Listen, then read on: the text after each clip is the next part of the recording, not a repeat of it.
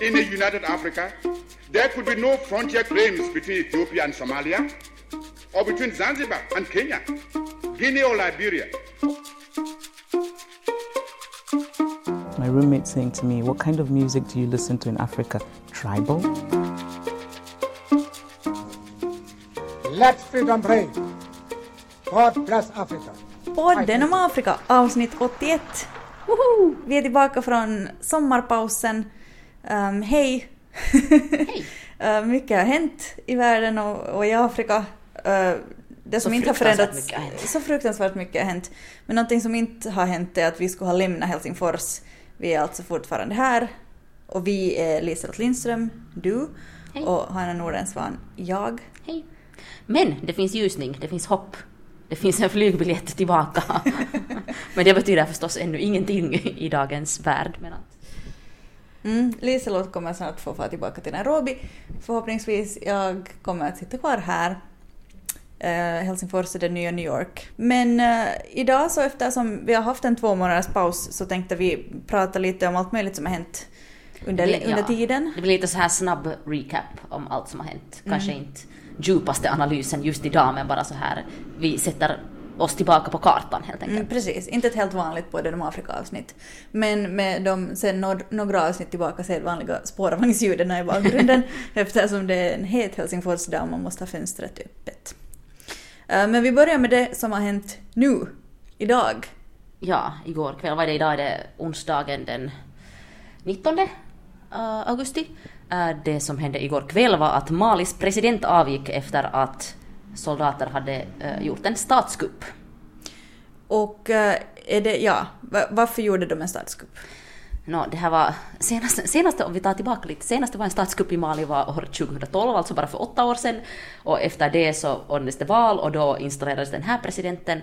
Och det är kanske ganska på samma premisser som då, som det nu har blivit en statskupp. Alltså armén är dåligt utrustad, får inte betalt. Det är ett islamistuppror i norra Mali och regeringen är korrumperad, om vi tar det så här riktigt kort. Så kan man jämföra det här med vad som hände i Sudan förra året? Eller är det här en helt annan grej? Det här är nog en helt annan grej. Ja, men det har nu ändå varit en del protester. Oppositionen har haft protester nu i några veckor. Och så här, ECOWAS har varit inne och försökt medla mellan presidenten och de här oppositionen. Och nu så presidenten då avgick. Först grep de här soldaterna igår, grep presidenten och premiärministern, och sen så meddelade presidenten då på kvällen att han avgår, Ibrahim Keita, att han avgår för att han vill undvika att det blir blodspillan, och det var ju smart. Precis, men det här är alltså handlar om att det är militären som är sur och inte liksom, det är inte som att folket vill bli fritt. Folket är också surt. Okay. Men det är inte kanske att folket blir fritt, utan folket vill ha ett slut på den här konflikten. Det var ju då 2012 så tog islamistiska grupperingar, bland annat Al-Qaida, Islamska Maghreb, tog över 2/3 av Mali, och då förstörde de ju också Timbuktu och sånt här.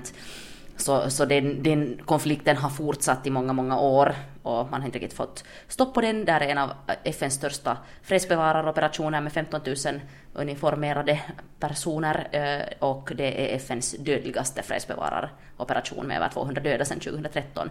Och Frankrike gick ju in då 2013 i januari och försökte få ett stopp när det såg ut som att de här islamisterna skulle komma att ta över huvudstaden.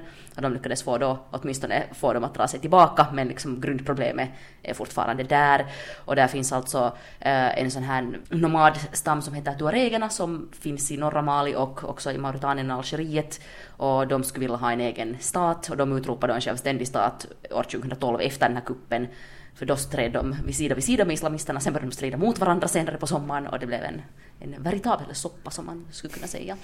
Men Mali är jättestort, norrdelarna är öken, där går smugglingsrutter genom droger, människor, allt sånt smugglas också där igenom, och det är sånt som de här islamistgrupperingarna lever på. Och dit har kommit mycket vapen från Libyen efter att Muammar Gaddafi föll där 2011. Så drömmade in vapen i norra Mali, och det var därför som de var så väl utrustade, de där islamisterna, och så snabbt kunde ta över stora delar av landet efter den statskuppen. Och då stod regeringen där, alltså inte regeringen, armén stod där och var så här att vi har inte sådär moderna vapen, vi har inte fått mat, vi har inte fått pengar, vad ska vi göra? Och det var därför som de då gjorde en statskupp, och nu är det liksom lite samma, läget kanske inte helt lika allvarligt som då på det sättet, men att samma problem. Och nu säger de ju då att de tänker ordna ett val. Så det är också som senast. Så nu blir det ett val, sen blir det en ny president som kanske sen lyckas ordna allting. Knappast. Det är nog ingen lätt uppgift. Jag tyckte du sa det bra här innan vi spelade in, så var Liselott med i Svenska Yle i Radio Vegas program om just läge i Mali. Och du sa någonting om att Mali är ett jättestort land och dens gränser är dragna med linjal. Att det är inte så konstigt att det är liksom svårt när, just som du sa, att reglerna finns på alla sidor om gränserna, och det är liksom ett folk. Exakt. Och det finns många fler. Och den där konflikten har därför spilt över också till Niger och lite Burkina Faso och lite Mauritanien och så här liksom över gränserna, så vi får se vad som händer. Men det finns ju ganska mycket svenskar, både finska och svenska fredsbevarare, alltså förstås inte lika mycket som det finns av största delen afrikaner som är där och från Bangladesh, men det finns också svenska och finska fredsbevarare, men de var okej enligt vad jag såg på Twitter.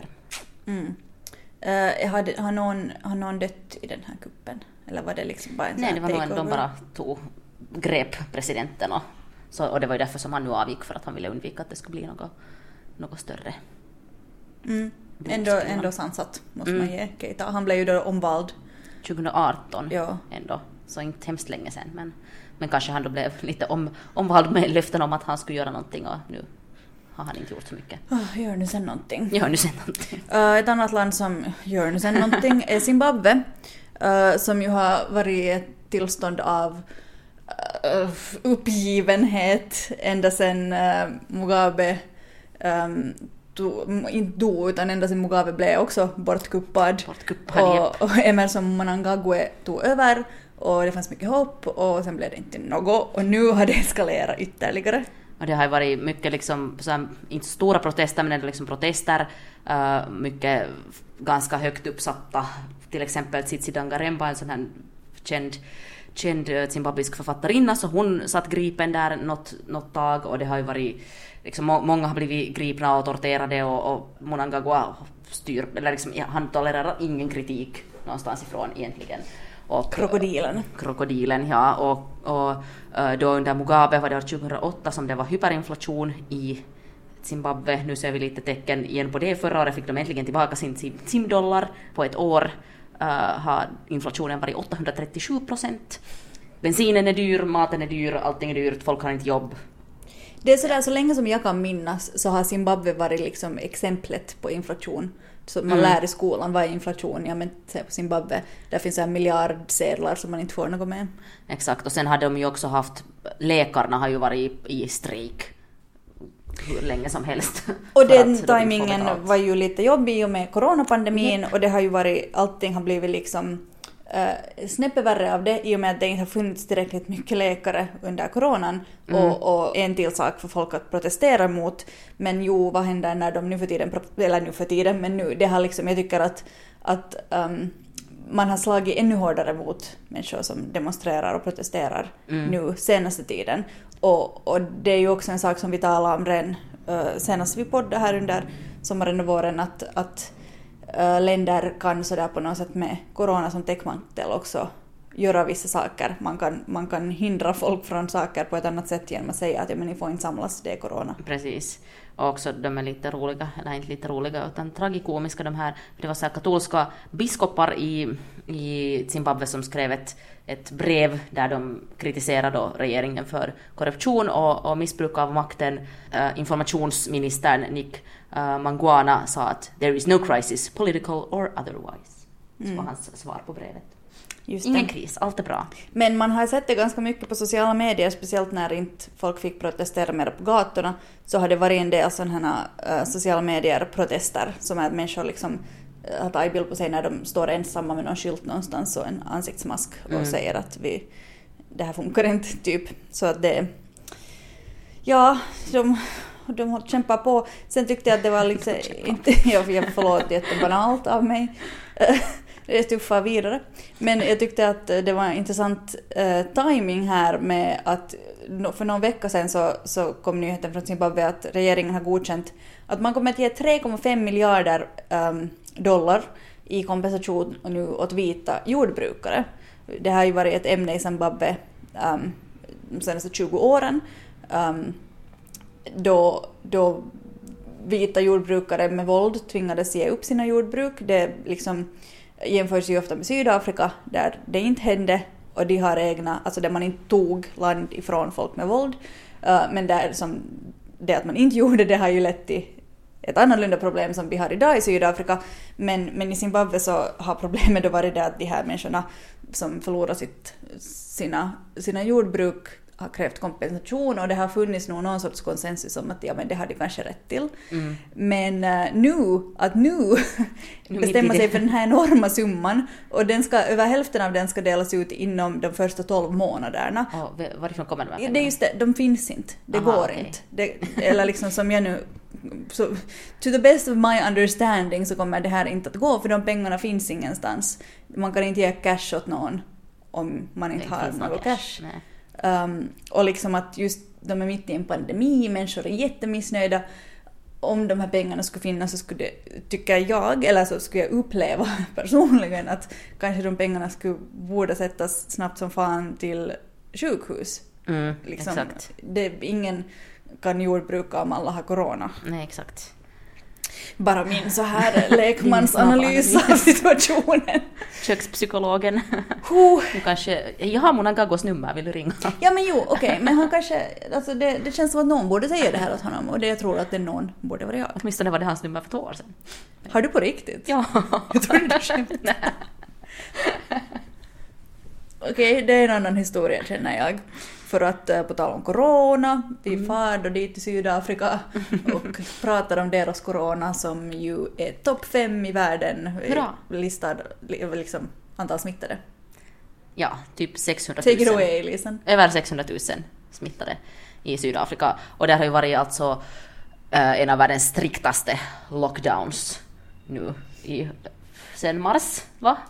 Jo, där sitter ens kompisar och skriver åt en att får inte köpa sprit och här sitter vi inne och är liksom så jävla ledsna. Men i förrgår så skrev en kompis till mig att hej, nu är vi på level 2 alltså av att de har lättat på restriktionerna så nu får man dricka sprit. Det har varit 4 ganska mycket. Så nu får man dricka sprit och köpa cigaretter igen. De släppte ju fritt alltså alkoholförsäljningen emellan och sen tog de tillbaka förbudet för att det började spåra ur igen. Det eskalerar för mycket. Jag förstår dem. Jo, de har haft jättesträngt men ändå så blir det liksom bara värre. De här fallen verkar inte alls minska där. Nej, det är ganska skrämmande. Det är jätteskrämmande och det är svårt tycker jag att förstå varför det ökar med tanke på hur hårt de sätter begränsningar och sen samtidigt när man vet alltså deras ekonomi tål inte här. Det gör faktiskt inte. Nej, vems ekonomi tål nu det men den är redan liksom in tatters och jag undrar hur det kommer att gå till exempel för South African Airlines. Kommer de att flyga? Nej, de var ju redan innan pandemin så var de ju liksom nästan konkursförklarade. Exakt så. Spännande. Det var en snabb liten recap. Annars alltså Sydafrika har över hälften av alla Afrikas coronafall som du säkert sa så liksom, men visst har vi vissa andra problematiska hotspots också men att kanske Sydafrika är den här on the top of the list. Ja, det är nog det de har. Jag vet inte om det har att göra med också att de en sån liksom hub eller vad man ska översätta det till att det människor reser fram och tillbaka därifrån väldigt mycket jämfört med många andra afrikanska länder. En till kris som inte har med corona att göra men nog med miljö. Mauritius har säkert många sett att här i slutet av juli så var det ett japanskt fraktfartyg som gick på grund på ett korallrev. Och sen i början av augusti, första veckan i augusti så började det här fraktfartyget som fraktade olja börja läcka. Jag förstår inte varför man inte tog det bort. Ingenting, nu lekmansanalys här igen. Men och över 1000 liter ton heter det. Ja. Olja har redan runnit ut. Och det här är inte så mycket olja i jämförelse med många andra sådana här gånger som oljefartyg har gått på grund. Men problemet är att det är just där i det här korallrevet utanför Mauritius, Point Desny heter det, som är alltså biodiversitetsmässigt helt unikt och liksom jätteviktigt. Där finns liksom djur organismer som inte finns någon annanstans. Och det här har redan liksom förstört jättemycket. Alltså, vad är det med det här året? Varför är det här ett så skitår på alla plan? Personligt och globalt. Det liksom, det blev nytkäminäin som man säger på finska. Japan har skickat dit, eller håller på väl att skicka nu människor och fixa det här, men liksom skadan är ju redan skedd. Man har börjat liksom flytta, när oljeläckor kommer, olja flyter liksom, så det liksom drar ju bort det liksom så här. Ni ser inte hur jag visar med armarna. Men att, som sagt, ekosystemet har redan blivit liksom påverkat av det här. Och Det kommer ta 10 månader att ställa upp, säger de. Och säkert ännu längre för det att återhämta sig. Om någonsin, inte vet jag. Så jag orkar inte mera. Nej, förlåt. Vi har ännu några sådana här lite tyngre jobbiga saker som har hänt sen vi senast pratade. Men det blir nog bättre. Det finns också det kan ju inte bli sämre nu. Kan det? Nu ska du inte. Okej, vi tar 2020. Hold my beer. Ja, verkligen. Men okej, vi gör det här. Etiopien. Ja, just det. Det var precis efter att vi hade slutat podda, eller tagit vår sommarpaus, så hände det ju väldigt mycket i Etiopien. Den här kända Oromo-sångaren som heter Hachalu Hundessa sköts ihjäl i utkanten av Addis Abeba, och det här ledde till jättestora protester. Abiy gjorde det som Abiy gör bäst, stängde av internet. Så snabbt har det gått från det Abiy gör bäst att skipa fred till det här. Exakt, inte ens ett år.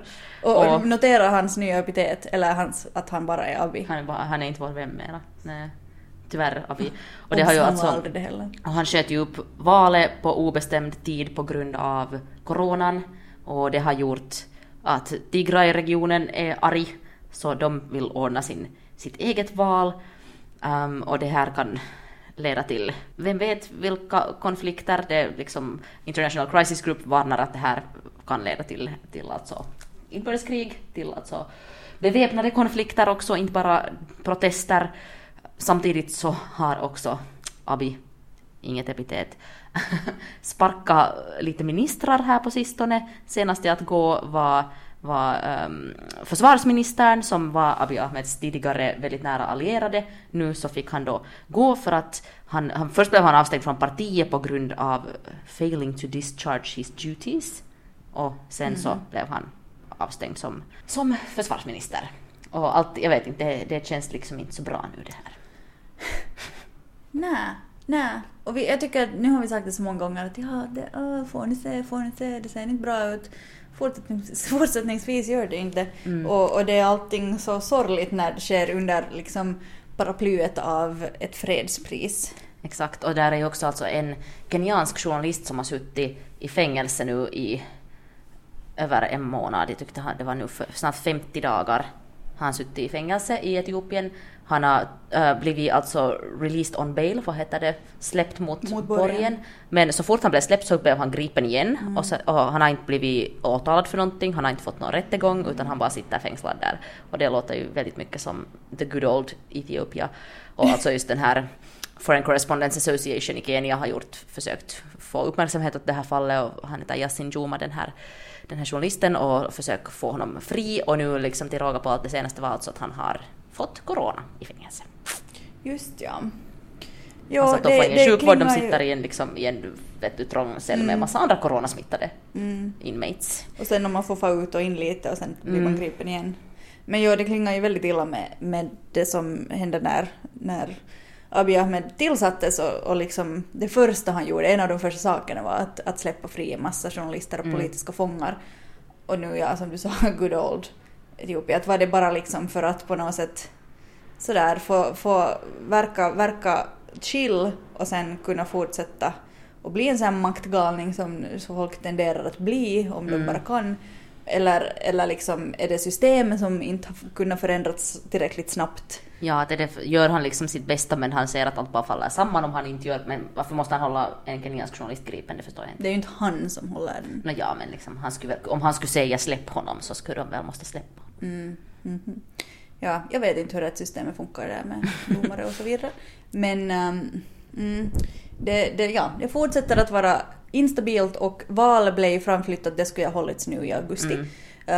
Som sagt så, eller som många gånger påpekat, så är ju Abiy Ahmed inte demokratiskt vald som statsminister, utan han blev tillsatt av partikoalitionen. Ja. Då när han blev tillsatt så kan man väl tänka sig att han kanske skulle också ha vunnit ett val, att det var liksom att han var nog populär. Men att nu är det en helt annan sak, och eftersom coronapandemin kommer och måste flytta det här valet, så Just det här att jag menar, andra har ju också flyttat på val, till exempel Nya Zeeland flyttade ju på valet, men de sa att vi flyttar det med 4 veckor. Att då det finns ett datum. Ja, att det är ju det som är problematiskt, att de inte har satt något nytt datum, och du kan han ju bara sitta kvar, och det är lite så här. Och Etiopien har inte en statsminister som alla älskar för att hen har klarat av att hålla en pandemi i schack. Fast i och för sig så är ju verkligen inte Etiopien heller, jag menar de är ju inte som Sydafrika. Nej, det är inte liksom både, eller åtminstone inte officiellt så. Men alltså som, det är nu så här en parentes eller någonting så här som jag vill sticka in här emellan som absolut tåls att nämnas, är ju att det har, förutom Sydafrika, det har inte blivit Ebola, corona i Afrika. Det har inte blivit, de fixade det, de liksom höll det i schack, och det var på något sätt, det känns jätteskönt. Vi pratade om det mycket då i början av pandemin under våren, att liksom att de har på sätt och vis verktyg, att många länder i Afrika har verktyg att hålla det här i schack, och det har liksom funkat ganska bra. Men nu är ju problemet det att vi har ju inte ännu sett toppen i Afrika. Också i Kenya är det jättestora problem med de här testerna, det tar jättelänge att få svar. Folk har liksom testat först positivt och sen negativt, och sen liksom, eller det har liksom, det är inte riktigt pålitligt. Sen har vi då Tanzania som bara inte testar och inte för fram någon statistik, så vad där händer vet man inte riktigt heller. Men om det skulle ha pågått massdöd någonstans så skulle vi veta det, och det har det inte. Fast sen just till exempel i Sydafrika så säger de ju att det hade dött jättemycket flera människor i år än i fjol, men att de är inte alla på något sätt bokförda som coronafall, men att liksom sådana överloppsdödsfall liksom utanför. Ja, som inte har blivit diagnostiserade. Ja, eller sådär som inte, eller liksom över det normala, att oftast så är det ju att det dör ungefär samma mängd människor varje år av olika orsaker, men att folk som hade dött av naturliga orsaker var jättemycket flera än förra året. Men de är inte alla bokförda som coronafall. Så liksom det finns säkert ett stort mörkertal ändå överallt. Helt säkert. Överallt finns det det. Men det var en coronaparentes. Är vi redo att gå över västerut från Etiopien till Somalia? Eller norrut, hur blir det? Vad är det där då? Okej, det här är det sista. Vi klarar det här nog. För att saker händer och sen ordnar de upp sig. Man går 2 steg framåt, 1 steg bakåt. Jag är kontinenten Afrikas officiella mindfulness-expert. Men Al-Shabaab. Ja, och det här kändes ju på något sätt lite personligt jo, det för här oss. kom ganska nära. För att vi var där i januari, och det fanns alltså, Al-Shabaab attackerade då i söndags ett hotell på stranden i Mogadishu. Vi gick förbi det där hotellet många gånger. Det var meningen att vi skulle gå in på det, men det gjorde vi ju sen inte. Vi gick ju där genom deras terrass en dag liksom. Ja, just det. Och vi stod där, vi filmade på stranden sammanlagt i flera timmar, och en gång så hörde vi skott och blev rädda att hända det något. Jo, då började folk skrika och springa, och sen var det bara så här, men det var säkert inget. Men så var det ingenting, och nu hände det, men på riktigt. Japp, och det här hotellet alltså byggdes, var det så att det blev klart först i fjol, och att det är så här specialutrustat, liksom extra fortified som man säger på engelska. Och det är ju nära det här, eller jag hörde till och med den här green zonen, att man kommer inte så lätt dit in till och det sen, området. men alltså det liksom ägs av en politiker som Al-Shabaab inte gillar, och det var någon också, jag började fundera, alltså för att vi intervjuade ju också en official på informationsministeriet, och en av de som hade dött i den här attacken var en official på informationsministeriet, men det finns ju förstås många officials på informationsministeriet. Ja, han var ganska högt uppsatt. Det känns inte som att han har varit liksom down in the dirt så mycket. Men alltså jag menar, han kanske var på det hotellet. Ja, det kan hända. Men ändå sådär att det kändes på något sätt så lite nära. Och det var också just det där hotellet, det var flera som sa åt oss att filma nu det, att liksom det är så fint, och det har liksom... Och det var lite sådär att det var ju lite symbolen för ett nytt Mogadishu också, liksom ett mer, inte på det sättet så att det... Ja, och där, jag vet inte, sa du redan att alltså det dog 12 civila innan specialstyrkorna lyckades ta in. Det var alltså en bilbomb som Al-Shabaab använde sig av som så ofta, och efter att den hade exploderat så stormade de hotellet och 12 människor dog, och sen kom polisen eller specialstyrkorna och dödade 5 terrorister innan det liksom, och det höll ju på i 4-5 timmar hela det här, och det var ett folk tweetade där inifrån. Ja, det var ett par hundra människor som var satt som gisslan. De var så att här skjuts just nu. Och jag får flashbacks till när man följde med skolskjutningar i Finland. Alltså det är otroligt obehagligt. Och sen en annan sak som kom nära är ju att efter att vi hade varit där i Mogadishu just på den där stranden, så åkte vi till Baidoa för att vara gäster på fredsbevarare, så kallad fredsbevaranläggning, militäranläggning där. Och en sån i Baidoa, vi vet inte vilken, men de bara nämnde det liksom alldeles kort i BBC att there are reports of an attack this morning on a military base in Baidoa. Men jag skulle gissa att det inte är den där Afrikanska unionens, utan att det är den där somaliska, den som vi också besökte. Ja, eller sen att det behöver inte vara en av de där stora baserna, det kan vara en av de mindre som är ute mera där i de där områdena var Al-Shabaab springer omkring. Men de liksom, man pratar nu igen om att de trappar upp, och det gjorde de också då när vi var där, så pratar man om att Al-Shabaab trappar upp. Alltså och det är ju val på kommande. Det är val på kommande, och just det här med att internationella styrkor håller på att så småningom dra sig ut ur landet, och liksom Al-Shabaab vet att regeringen är svag. Exakt. Alltså har jag jätteknarrig röst idag, eller jag måste avknarra mig lite. Men ja. Det är för sent nu, för nu är vi nästan klara. Nu är vi klara i alla fall med allt det här som vi behöver veta, som det är viktigt att vi vet om, ni vet om. Men det är ju nog tungt att ta in, speciellt så här på en och samma gång. Får jag det där flika in här nu en lite kul grej? Jättegärna, jag behöver mera kul i mitt liv just. Jag vill gratulera, och poddens vägnar så vill jag gratulera Rwandas president Paul Kagame som har blivit farförälder. Mycket finns att säga om den mannen. Nu kanske vi inte gör det för att han har blivit farförälder för några veckor sedan, en månad sedan redan. Men jag tyckte det var bara så, det var nu så gulligt. Han tweetade den 20 juli, så tweetade Paul Kagame: "Since yesterday we are very happily and citationstecken officially citationstecken slut grandparents. Congratulations A and B utropstecken. Smiley. What a joy! Utropstecken, frågetecken. Vad är det här frågetecken? Jag tyckte det var så roligt.